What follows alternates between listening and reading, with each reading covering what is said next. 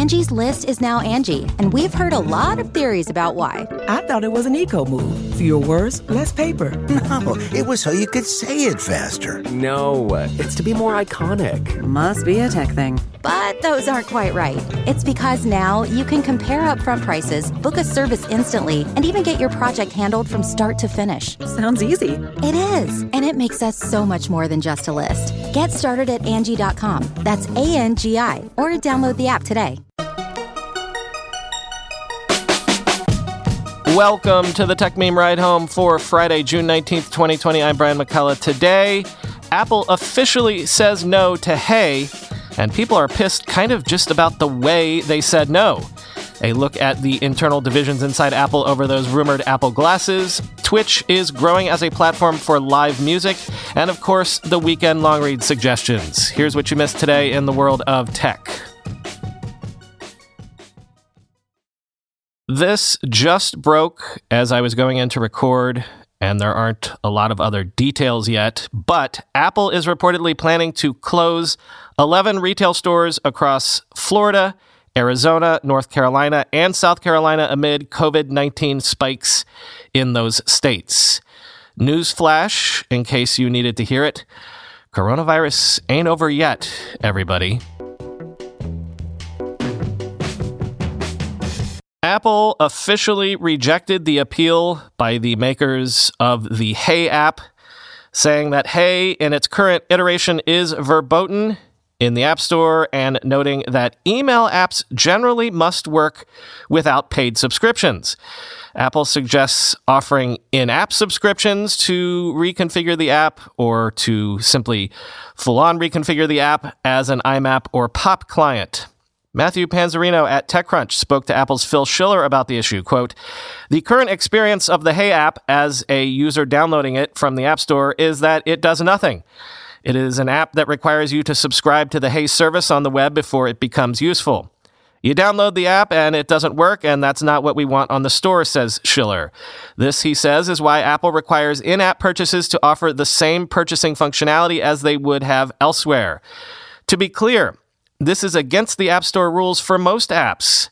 The exceptions here are apps that are viewed as readers, that only display external content of certain types, like music, books, and movies, and apps that only offer bulk pricing options that are paid for by institutions or corporations rather than the end user. Schiller is clear on our call that Hey does not fit these rules. Quote, "We didn't extend these exceptions to all software," he notes about the reader-type apps, examples of which include Netflix. "Email is not and has never been an exception included in this rule," end quote. Which, hearing him say that out loud, that sounds like Apple actually is being consistent here. But also, in the official rejection letter sent to the Hey developers, Apple said this, quote, "We understand that Basecamp has developed a number of apps and many subsequent versions for the App Store for many years, and that the App Store has distributed millions of these apps to iOS users. These apps do not offer in-app purchase, and consequently have not contributed any revenue to the App Store over the last 8 years. We are happy to continue to support you in your app business and offer you the solutions to provide your services for free, so long as you follow and respect the same App Store review guidelines and terms that all developers must follow," end quote. Which, that is really rubbing some folks the wrong way. This is Mark Edwards, quote, "A few days out from WWDC, and this is Apple's message to developers. It reads as, 'You have no value to us unless you're earning us tons of cash,' end quote." This is Marco Arment. Whoever at Apple wrote this a few days before WWDC should never be allowed to communicate with developers again. Let's be clear.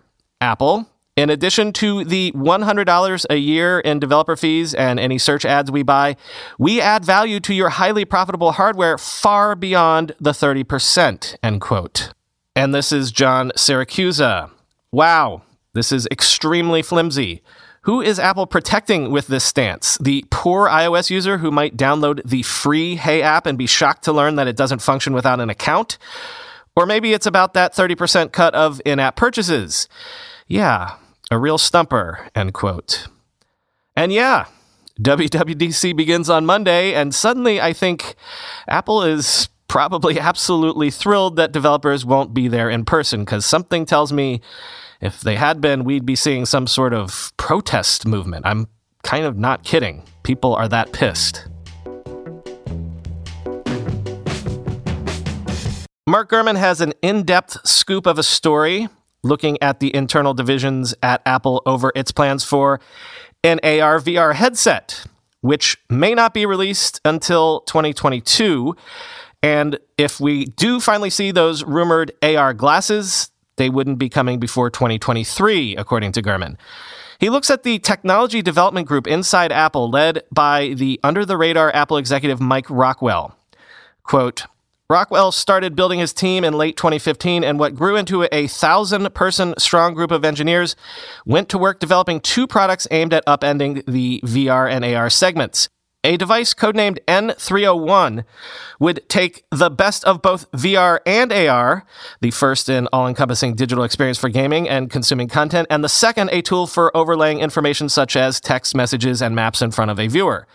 The other device, N421, would be a lightweight pair of glasses using AR only and would be more complex. N301 was initially designed to be an ultra-powerful system with graphics and processing speeds previously unheard of for a wearable product. The processing capabilities were so advanced and produced so much heat that the technology couldn't be crammed into a sleek headset. Instead, Rockwell's team planned to sell a stationary hub, which in prototype form resembled a small Mac that would connect to the headset with a wireless signal. In Rockwell's early version, the headset would also be able to operate in a less powerful independent mode, end quote. Well, apparently Johnny Ive called BS on that whole hub system and told the team to go back to the drawing board and redevelop N301 around less powerful technology that could nonetheless be housed inside a portable device. Rockwell pushed back at this, saying his stationary hub was capable of performance that would knock your socks off, be miles better than anything on the market. Quoting Gurman again, as for the impasse between Rockwell and Ive, Chief Executive Officer Tim Cook ultimately sided with the design chief. Although the headset now in development is less technologically ambitious than originally intended, it's pretty advanced. It's designed to feature ultra-high-resolution screens that will make it almost impossible for a user to differentiate the virtual world from the real one. A cinematic speaker system will make the experience even more realistic, people who have used the prototypes say. Prototypes of N301 look like a smaller Oculus Quest, Facebook's VR headset, with a mostly fabric body, but less plastic than the Quest. N301 would have its own app store with a focus on gaming and the ability to stream video content while also serving as a sort of super high-tech communications device for virtual meetings. Siri, Apple's voice assistant, will control both the headset and the eventual glasses, though the headset is also being tested with a physical remote, end quote. So the lesson here is Johnny Ive might officially be gone from Apple, but it seems to remain the case that nothing gets built at Apple that Johnny doesn't like. Google has removed 106 malicious Chrome extensions that collectively got 32 million downloads because the extensions allegedly collected browsing history and sensitive credentials, quoting Reuters. Most of the free extensions purported to warn users about questionable websites or convert files from one format to another. Instead, they siphoned off browsing history and data that provided credentials for access to internal business tools. Based on the number of downloads, it was the most far-reaching malicious Chrome store campaign to date, according to the researcher and chief scientist Gary Gullum. Google declined to discuss how the latest spyware compared with prior campaigns, the breadth of the damage, or why it did not detect and remove the bad extensions on its own, despite past promises to supervise offerings more closely. It is also unclear who was behind the effort to distribute the malware. The researchers said the developers supplied fake contact information when they submitted the extensions to Google, end quote.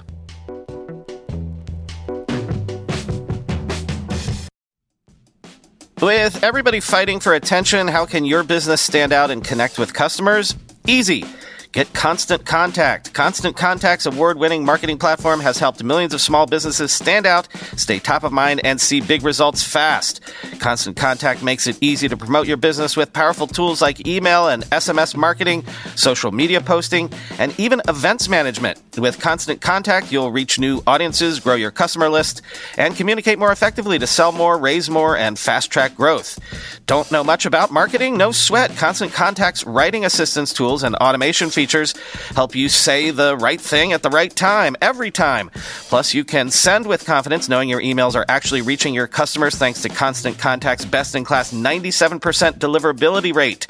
I use this, and you should too. Tackle any challenge with Constant Contact's expert live customer support. Plus, everything's backed by their 30-day money-back guarantee, so get going and start growing your business today with a free trial at ConstantContact.com. Just go to ConstantContact.com right now. Constant Contact, helping the small stand tall. ConstantContact.com. Let's be real for a minute. Most guys would wear a t-shirt every day of their lives if they could. The problem is that most t-shirts are not acceptable to wear at work or out on a hot date night. But today's sponsor, Cuts, has finally changed that. Cuts t-shirts are such high-quality, wrinkle-free, and so buttery soft that you can look like you're dressing up even when you're dressing down. Yeah, you heard that. Wrinkle-free. You never have to substitute comfort for fashion ever again.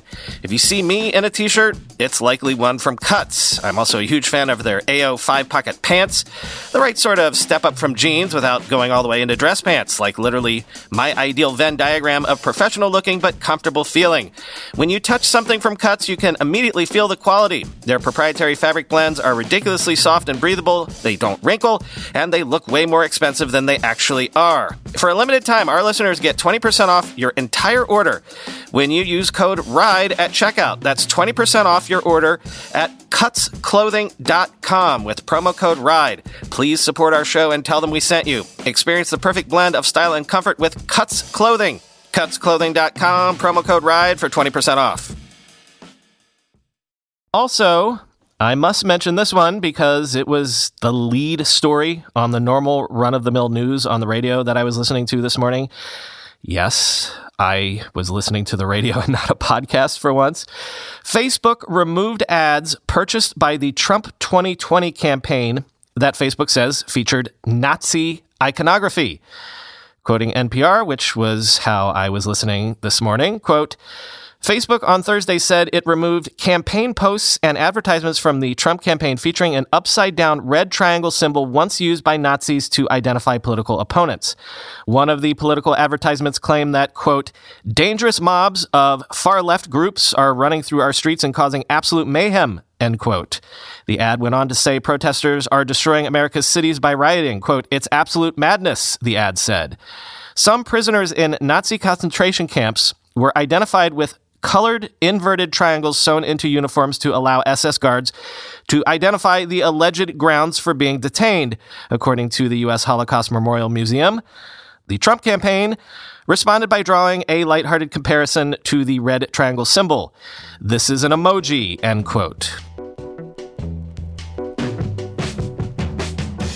And as a follow-up to a story from yesterday, Wirecard's CEO Marcus Braun has resigned over that issue of the whole, missing 1.9 billion euro in cash thing, quoting the Financial Times.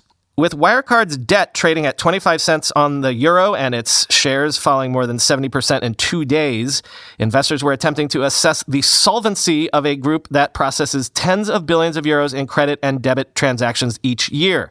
Wirecard said on Friday it was holding constructive discussions with lenders responsible for 2 billion euros worth of loans. If the company does not file audited accounts for 2019 on Friday, lenders have the right to terminate the loans. The resignation of Mr. Braun, the group's largest shareholder, happened, quote, in mutual consent with the supervisory board, end quote. Palantir has raised $500 million from Japanese insurance holding company Sompo. According to sources, Palantir's shares have been trading on private markets recently in the $10 to $14 billion valuation. Quoting Reuters, The large investment from Sampo comes as Palantir has seen an uptick in demand for its products that help companies and governments manage the COVID-19 pandemic with data. The company declined to talk about Palantir's latest valuation or its plans to go public. Reuters reported last week that Palantir is aiming to file confidentially with U.S. regulators for an initial public offering in the coming weeks, citing sources, end quote. Yeah, that certainly feels like one of those last sort of bridge rounds that you raise right before you do file to go public. Worth noting, though, that the last time Palantir had a funding round in 2015, it was valued at $20 billion. So one wonders, was this a down round? So add Twitch to the list of unexpected winners of the COVID movement. Twitch is growing as a platform for live music, with music suddenly in the top 15 in terms of genres on Twitch, and 27 million hours spent watching live music in May, a 5x jump from January, quoting Bloomberg. What YouTube is for music videos, Instagram is for photos, and TikTok is for memes, Twitch is becoming for live performance and conversations. Quote, music is growing like crazy right now, said Mike Olson, Twitch's head of music. We're seeing a lot of artists who, for all the reasons you're aware of, are in need of a place to connect with fans and a way to make up for revenue they'd normally get on the road.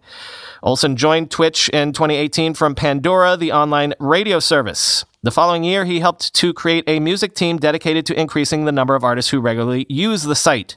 Since then, Olson has tried to convince artists that they don't need to drastically change their routine in order to attract an audience on Twitch. They can just film themselves getting ready for a show or practicing at home or playing video games. At first, musicians were slow to come around. Many associated Twitch with the insular world of hardcore video game fans, which remains a major constituent on the site. In April, 9 of the 10 most popular genres on Twitch were specific video games, led by Valorant. Quote, before all this hit, 90% of artists didn't even know what Twitch was, said Karen Allen, a manager who wrote an advice book for musicians on how to use Twitch. Of the 10% who did, it was 50-50 on whether they knew there was a music category, end quote. Yesterday, I was listening to a podcast that had Patton Oswalt on it, and he was wondering if it might be years before he would be able to do stand-up comedy before actual live audiences again. And that made me think of the Comedy Cellar here in New York, and it made me realize, yeah, when will it feel safe enough for me to go back down into a venue like that again, or back to someplace like the Bell House here in Brooklyn? Probably a long time, and that genuinely made me sad. Time for the Weekend Long Read suggestions. Let's start with some of those provocative pieces that I don't have a take on either way, but have been drawing some debate online. The first is from MIT Technology Review, and it asks why venture capital doesn't seem to build the things we really need. I think you could maybe look at this piece as a companion, or at least a response to Mark Andreessen's It's Time to Build essay. It has this provocative statement. In the 1950s and 60s, technology took us to space. In the 1980s and 90s, technology helped spread democracy. Now our national mission was to be able to never leave the house? Also, the piece has this data point, which I did not know. By the end of 2019, the venture capital industry had $121 billion in so-called dry powder, money in search of an entrepreneur or an idea to invest in. In other words, by that metric at least, venture capital isn't very successful at the moment. Second provocative piece, Craig Modd says software isn't very successful at the moment either. He says our software feels less refined as our hardware seemingly achieves platonic ideals. Quote, in some ways, this is hyperbole. Objectively, we've never been able to do so much so easily with our smartphones and laptops and tablets. We've never pushed more data between more places more readily. But while the insidious worseness I mentioned falls only in part on the engineering side of things, it falls harder on the more subjective craft side of things, making it all the more worrisome, end quote. We mentioned Twitch earlier, as it becomes a growing platform for live music. Wired has a piece up suggesting that chess is also becoming a thing on Twitch. Yes, chess. Meet Hikaru Nakamura, the top-ranked blitz chess player in the world. Quote, in March, when he first started streaming in earnest, an average of 2,000 people tuned in live to watch Nakamura. As quarantine intensified, that number jumped to 18,000. Now his fan base has grown to 366,000 followers. And as his five-head chess plays and genius guy stunts have attracted the notice of the most popular streamers on Twitch, they've sought him out to learn the 1,500-year-old game, in turn bolstering its notoriety and Nakamura's among gamers. Chess is having a watershed moment on Twitch, a platform known for clutch Counter-Strike plays and Call of Duty pop-offs. As a category, its popularity has grown 6 times over since March, end quote. The Divinations newsletter had an interesting edition looking at how Apple is building an operating system for health. Quote, ironically, Apple's strategy with health today is reminiscent of Microsoft's strategy with Windows in the 90s. Instead of making all the hardware, Apple wants to create the OS for health and own the critical choke points that all players must integrate with in order to get distribution. This feels like a distinctly Tim Cook contribution, a definite break from the past, end quote. And suddenly, an essay that can be read in an entirely different light after the events of this week. Next, Dean Kamen is back. The inventor of the Segway has a new project, manufacturing human organs. Quote, plenty of scientists are trying to grow organs, but what sets Kamen's group apart is that he's working a step ahead. He's making the tools and machinery to mass produce those organs if and when the Food and Drug Administration approves them for patients. He wants to pump out hearts and kidneys much the same way factories produce smartphones, in high-tech assembly lines. Kamen, now 69, says Army will start to get there, whether it's an organ or a piece of an organ, within a decade, end quote. Next Fast Company asks another provocative question. We spent a fortune on police body cams, so why haven't they fixed policing? And finally, when I speak to you again on Monday, we'll be speaking about WWDC. So in prep for that, the last long read link this week is a summation of what TechCrunch thinks we can expect from WWDC. Yes, indeed. Buckle in for Monday. As ever, I'll do my best to get the show out the door as soon as I can on that day. But the first day of WWDC is just one of those days where I can't actually start writing until all the news has actually happened. So I wouldn't expect the show before 5 p.m. Eastern at the earliest. By the way, no weekend bonus episode this weekend, but we will have one next weekend with a very special guest to help us digest everything that happened at WWDC. Talk to you on Monday.